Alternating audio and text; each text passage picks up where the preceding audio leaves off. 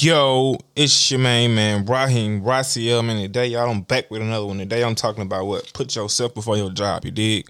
Work harder on yourself than you do on your job. I got that from Jim Rohn. You always want to work harder on yourself than you do on your job because your job is what's going to always be there. You are not. So you trying to look at ways to make your job benefit you more than what it benefits it. You dig? Like you not trying to go to your job and you work around it. No, your job need to work around you. You need to find a job that best fits you until you able to pursue your dream the way you want to. You dig? If the job is not able to allow you to be at the hour that you need to be there, boom, find another job. You dig? Wait till another job come available, but do not put yourself in Stan's point where they are always consuming your time, where you are not able to have no you time and you are not able to put yourself in a position to prosper and go up and elevate. You always tired, you always drained because you choose to put your job first. You choose to work harder at your job than you choose to work on yourself. You dig? You wake up, you put your energy and your time all into your job. You get off, you put nothing into you. You dig? You allow your job to consume you and give you all and get all of you. You feel me?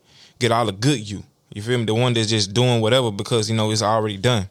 Like, just don't be that person, man. Be that person who builds up outside of work. Be that person who wants to, have things done for them. You feel me? For self first before I make sure my job is straight. You feel me? Let me make sure I do my job for sure. Let me make sure I do everything I need to do before I leave my job. Let me make sure everything's done. But let me make sure that I worked on me at the same time, that I'm finna go work on me, that I work on me before I work, you feel me?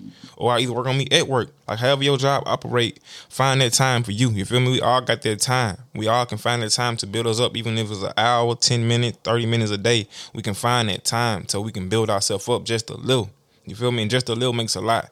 So try to find that time for you so you can go ahead and put yourself first, man. Your job gonna be there. Your job will fire you and put somebody else in that position the next day. You dig? Look at it like that. They gonna fire you, and even if you die, you feel me? The next day they gotta replace you, and that's what they gonna do.